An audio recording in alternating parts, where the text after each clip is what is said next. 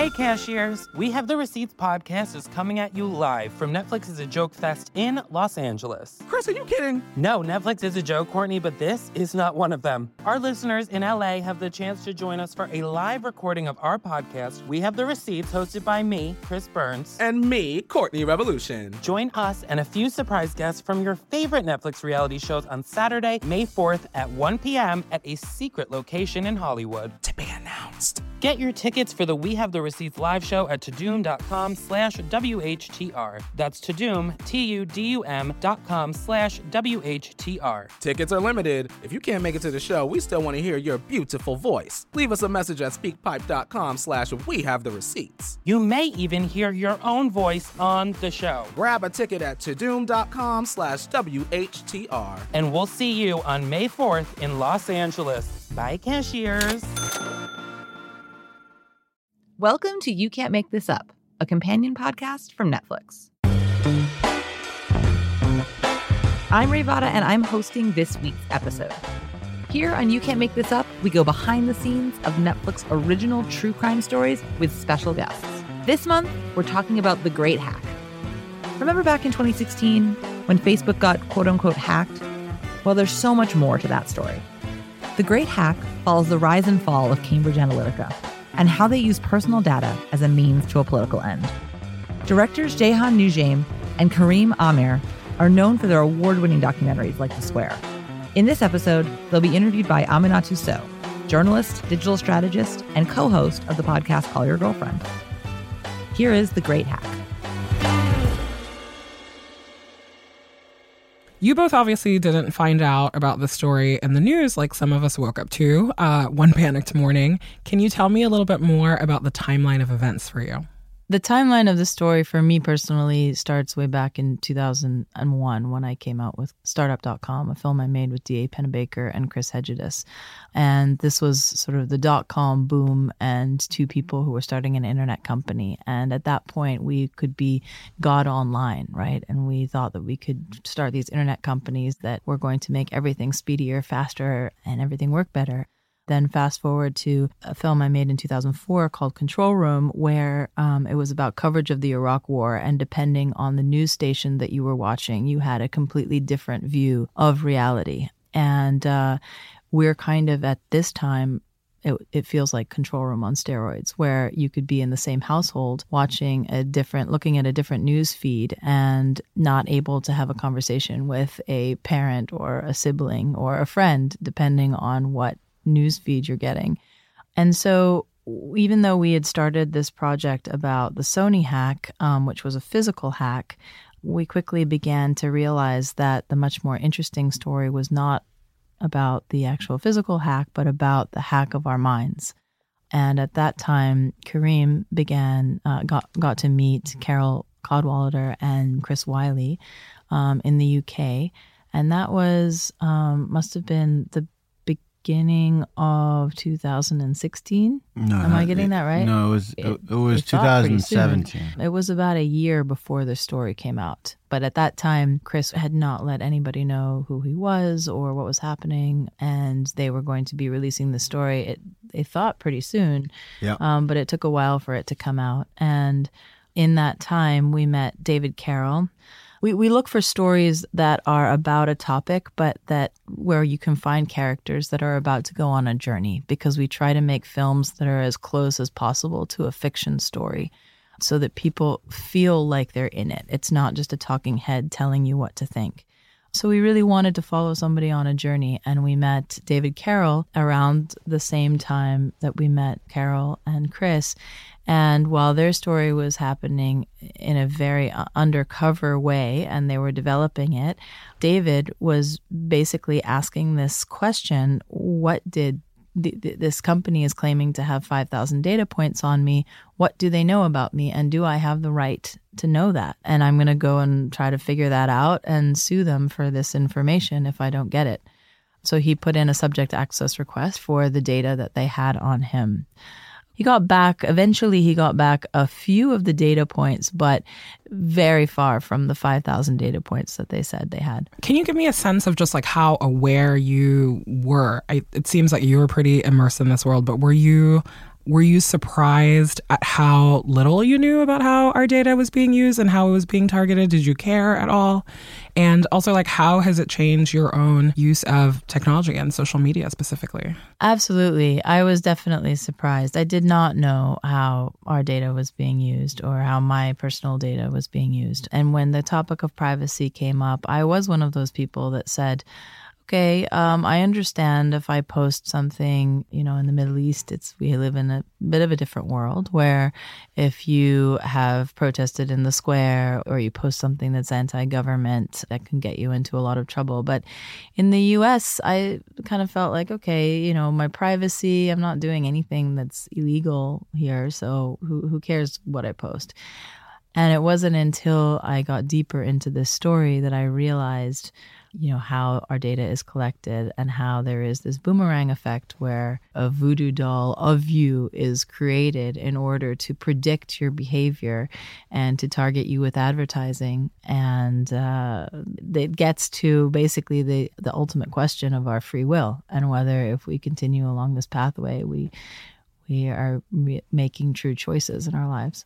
Can you tell me more about the visual language of the film? Because I greatly enjoyed it. I also think that it is very hard to make a documentary about technology that doesn't seem cheesy. It's like the CGI, the animation, just all of that working together. And I love the story that you were telling there also. So I would love if you could talk about some of the choices that you made there. In this case, we wanted a visual language that would be able to really show that we're leaking data everywhere we go, in every little mundane kind of action that we do, whether it's buying a coffee or going into the subway, that it's kind of leaking off of us. And we had an incredible team. These films are not made just with the two of us. It's the most collaborative art form there is, making a film. And that's what I love about it. And so we had Pedro Coz, who is our partner, and Judy Corin, who's another partner who is a graphics whiz. And she basically said, I'm going to interview some of the top graphics and animation people in the U.S. And we worked with a group called Shy Kids. And Ash Thorpe. And the idea was it shouldn't be this sort of scary CGI cheesy kind of thing, like but government surveillance with the black and green screen.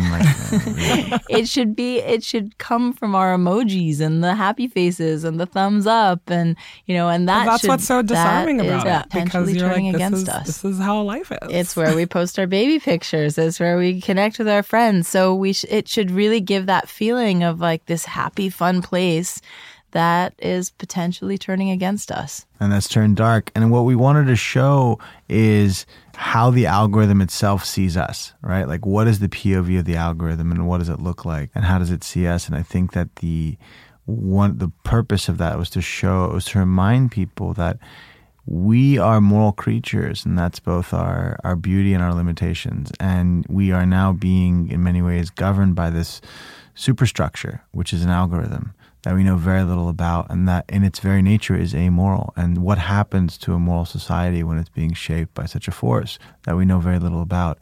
And so I think but to begin to have that conversation, we had to first start to, create an imagery and a language between how we're interacting with this space that we don't really see, yet is always seeing us. So I think this is the beginning of a conversation of, as David says, to make the invisible visible.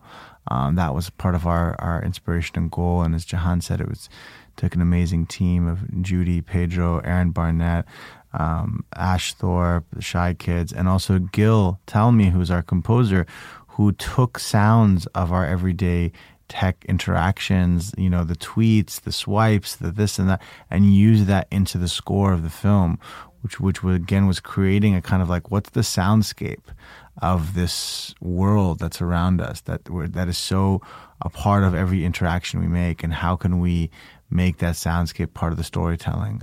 Yeah, and one of the things I think that is so compelling in the documentary are the people that you meet, because it's hard to make up your mind about who they are, right? It's like they're sharing information, and then there is just so much that has been reported about all of them and how you interact with them in the film. And so, you know, like Chris Wiley is somebody who's been described as a compulsive bullshitter by his employer, you know, but at the same time, I'm like, you're saying things that people need to hear.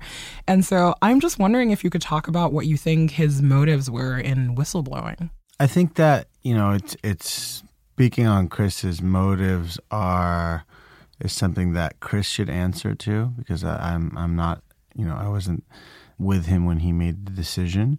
What I can say is when I did meet Chris before they came out publicly, he was very shaken. I mean, I could feel that he really felt disturbed by what he felt he'd been a part of. And he felt shame and he felt remorse and was upset about the state of the world. That being said, you know, I do think that we have a very romantic view, in my opinion, of who whistleblowers are and who they aren't. I think that more oftentimes than not, people who do blow the whistle are in complicated situations. You know, like even Edward Snowden, he wasn't exactly, you know, a Boy Scout selling cookies by the side of the road. Like he was a military contractor working on things that weren't really, that were quite suspect to begin with. So, you know, you kind of have to be in a complicated place oftentimes to blow the whistle. So, you know, I think it's important for us to create an environment where people who have been a part of things that are operating in darkness and not transparent environments can come forward. And I think we as a society have to ask ourselves, which is more important, being part of a online mob that destroys people as they're emerging from, you know, to bring the world evidence about what's going on, or actually creating a space to hear from people who were in the sausage factory where disinformation was being concocted and cooked, how it works. So, and that's not to say that people shouldn't be held accountable, but I think we need to figure out the systems by which we do so. Right. And I think people are also very desperate for a simple story, right? Like a weapon that you can't see is something that is really hard to deal with. Yeah. And so even for those of us who are like fairly skeptical and we're very, you know, like we're critical about everything, it's still easier to say, my phone is spying on me, than to be like, actually, the choices that I am making online every day are part of this, you know, this detritus that is following me, that is creating a full picture of who I am. No one wants to believe that they're persuadable. We all like to think that, especially in Western society, that we are governed solely by our free will and that everything we do is our choice and that we're in full control of all our decisions because we're told that we are the masters of our universe. And the reality is that we live in a world now where we've given up so much of ourselves without really understanding it. So much of our footsteps are tracked, measured, collected, and we've kind of been doing it with a bit of a, well, what's the big deal, as John was saying. This is just the admission fee to entering the connected world, and the connected world is this lovely place where the gods of Silicon Valley have just given us all these free services. And all they're asking for is our data. What's the big deal? Well, the thing is data is recordable human behavior, right? So we need to just think about what aspect of our lives we're totally comfortable with having bought and sold in a commodity market that is trying to affect us, understand us, and predetermine our choices. So, you know, is our sexual history something that we're comfortable being traded and sold? Is our medical record something that we're comfortable? Is our political views something that we're comfortable being traded and sold? And if so, I think, do we get the right to have a more consensual relationship where we get to say, you know what, I'm okay with, you know, being aware of how my data is being used in this way, and I get that it's a trade. I'm getting these services for free. I'm not okay with this because you told me it was a game called Candy Crush, and it turns out you're really just tracking me and like using details about my life.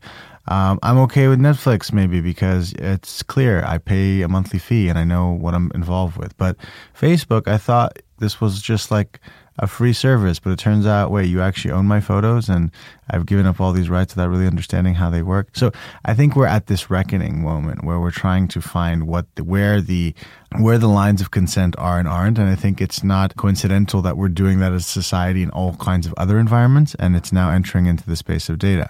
You know, another person I want to talk about in the documentary is obviously Brittany Kaiser. And I think that for everybody who watches she will be a lightning rod. Can you talk a little bit about what Brittany's narrative is in this context? Brittany was somebody who started as an idealistic intern for the Obama campaign and then worked in human rights and then was pitched by Alexander Nix to work for Cambridge Analytica. And at the time, I think she was really excited by the fact that she could use data to track their changes and progress and really use data to have a concrete effect. And so, she said to us that there were many times when if she questioned a campaign that she was to take on, she had executives basically telling her, look, this is work. You're like a lawyer. It's not your right to decide whether we take on this campaign or that campaign. This is what you've chosen to do as a job. So I do think that she was complicit. I don't think she knew when she left exactly what she had done. That I think all of us are figuring out the line right now, and we are in this time when there is a deficit of language about this whole subject, because everything, so many things that were done were not actually illegal at the time. And that's an important point to realize, because the big issue to me where this comes back to is that we need technology to expand our capacity as humans, right, and advance, but we need ethics to preserve our humanity. And the problem is that there is a speed of movement within technology, and the mechanisms for which we create ethics, which are primarily legal mechanisms of enforcement, are operating at two completely different speeds. So what's happening in this gap is that a lot of things may not be illegal when you're at the forefront of a new technology, like we saw with data, where what I think is this time period is going to be called the Wild West of data, where it was just about you could just grab everyone's stuff and people just give it to you and you could do whatever the hell you want with it and everything's great and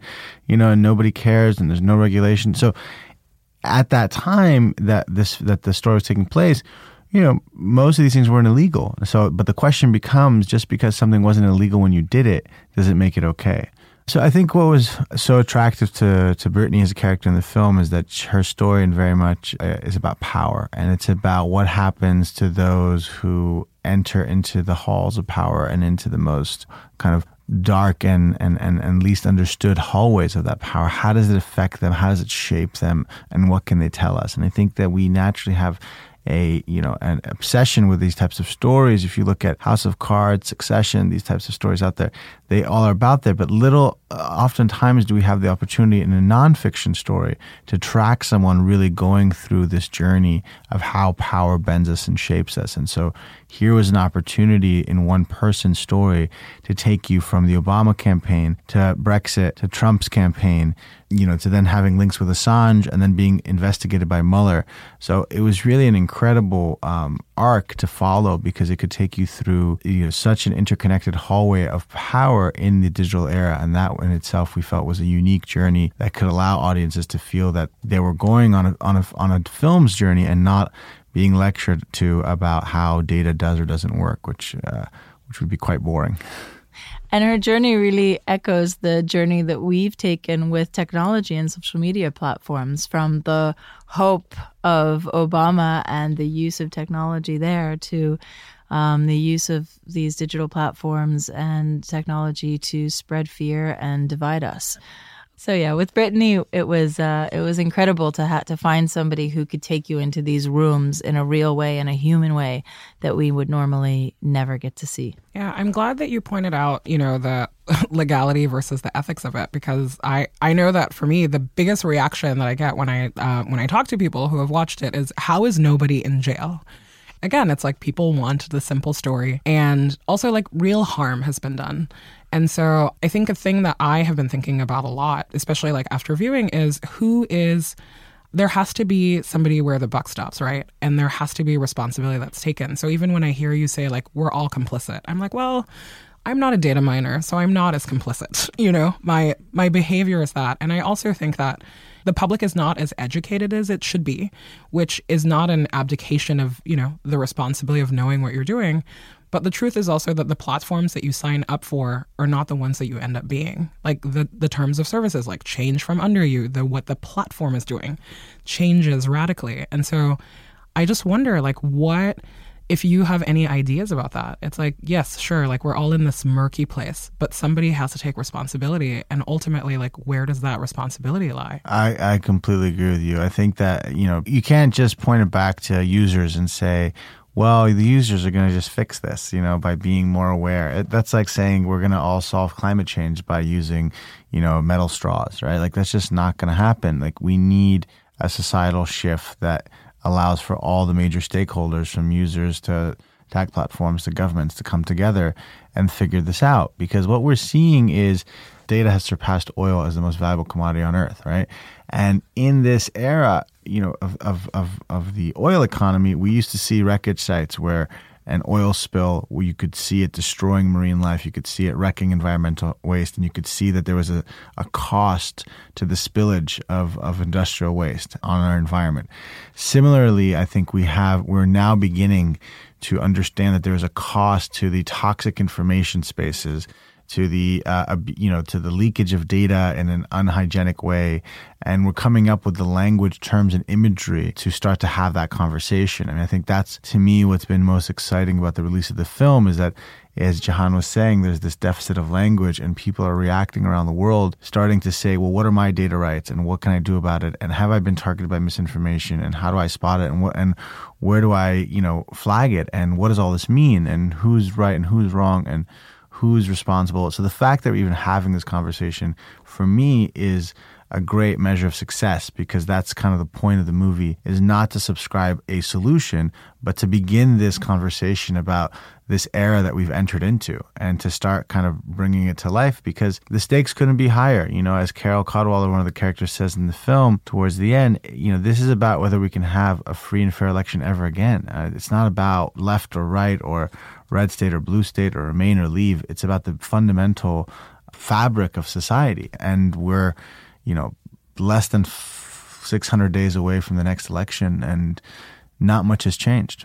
I mean, I would say nothing has changed, right? In the sense where, watching it and hearing Professor Carroll say, like, information warfare, or Brittany Kaiser say that the UK techniques are weapons grade, and we're literally using the language of war to talk about what is going on, and seeing that there's not been a significant shift. Like, I don't have any evidence that our legislators are taking it more seriously than they were years ago. There hasn't been a big shift in media talking about these issues. People have not changed their behaviors. I'm just thinking about the Instagram hoax that we were all subjected to by, mostly people who were celebrities who were sharing misinformation. And so when I think about something like that, thinking about the election, like, that scares me a lot, because it's been 4 years and we just, like, nothing has changed.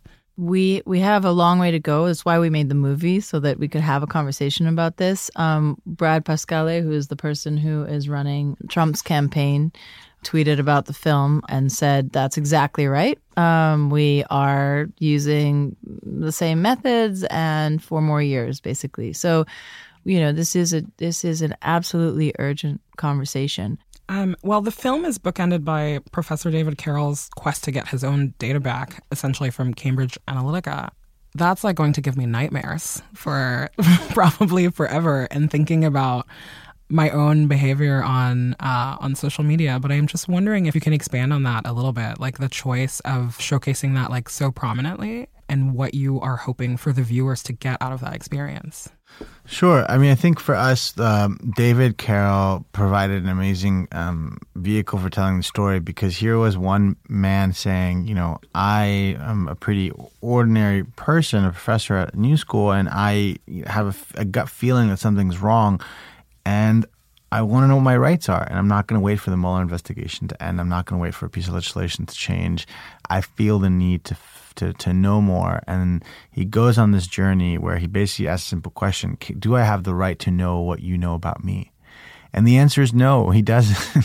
Like, the laws in this country simply do not allow, they allow the right for you to be surveilled under the auspices of surveillance capitalism, which is what we're currently operating in, where all of your transactions commercially can be tracked, monitored, and collected, but you don't actually have the right to know what that voodoo doll, as Jahan described earlier, of you looks like, and what it's saying about you. And whether you agree with what it's collecting about you or not and how it's profiling you. And that's the heart of what David's question's about, is what rights do we have? And I think the beauty of his story is that he keeps going. He shows that, you know what, I'm going to jump in the ring here and I'm going to actually expose myself to risk. And I'm going to sue Cambridge Analytica, which is a military contractor operating under the UK, and I'm going to see how far I can push this. And his case has led to major changes in this conversation. And it reminds us once again that everybody can play a role, and an everyday citizen has rights that can be enforced. So we can use the system to hack the system back. And what's beautiful about David's story as well is he finds this band of, we call them the Digital Justice League in our office, of people online who have never met each other but are all active kind of proponents on Twitter about this conversation. And together, they uncover more and more truths about Cambridge Analytica's operations. They support each other. They help create the space for people like Chris Weiler to come forward. And I think that collective action, in many ways, is responsible for why Cambridge Analytica no longer exists today. So we do have the power to fight back. We do have the power to band together and create civil disobedience and hold power accountable in the digital era and, stand up against disinformation. And I think we have the ability to show that, in this era of information warfare, we can play the game back. And I think that's just what the future is going to look like. But we hope, our film that we made before was about people gathering together in a physical square. It's called The Square, and it took place in Tahrir Square. This film, in many ways, is about the destruction of the public square online, but the attempt of people to reclaim it. And I hope that we continue to see different people and stories being told about that, because it is integral for us to do so. I mean, it doesn't matter what topic you care about. You could be coming at the environment. You can be coming at racial inequality. You can be coming at social justice of any sign. If you don't solve the way in which information is collected, harvested, and used, you cannot fight any of those issues, because at the core of this issue is the right to assemble and the validity of freedom of speech on information highways that connect us all. That was Aminatou Sow speaking with Jeham Noujaim and Kareem Amir. And that's all for this week's episode. We'll be back next month with a new series or film for you to add to your watch list. You can find this show on Apple Podcasts, Stitcher, Google Play, Spotify, and wherever else you get your podcasts. Make sure to subscribe, rate, and review this show. That way you can help other people find it. You Can't Make This Up is a production of Pineapple Street Media and Netflix. Our music is by Hansdale Soup. I'm Ray Vada, and keep on streaming.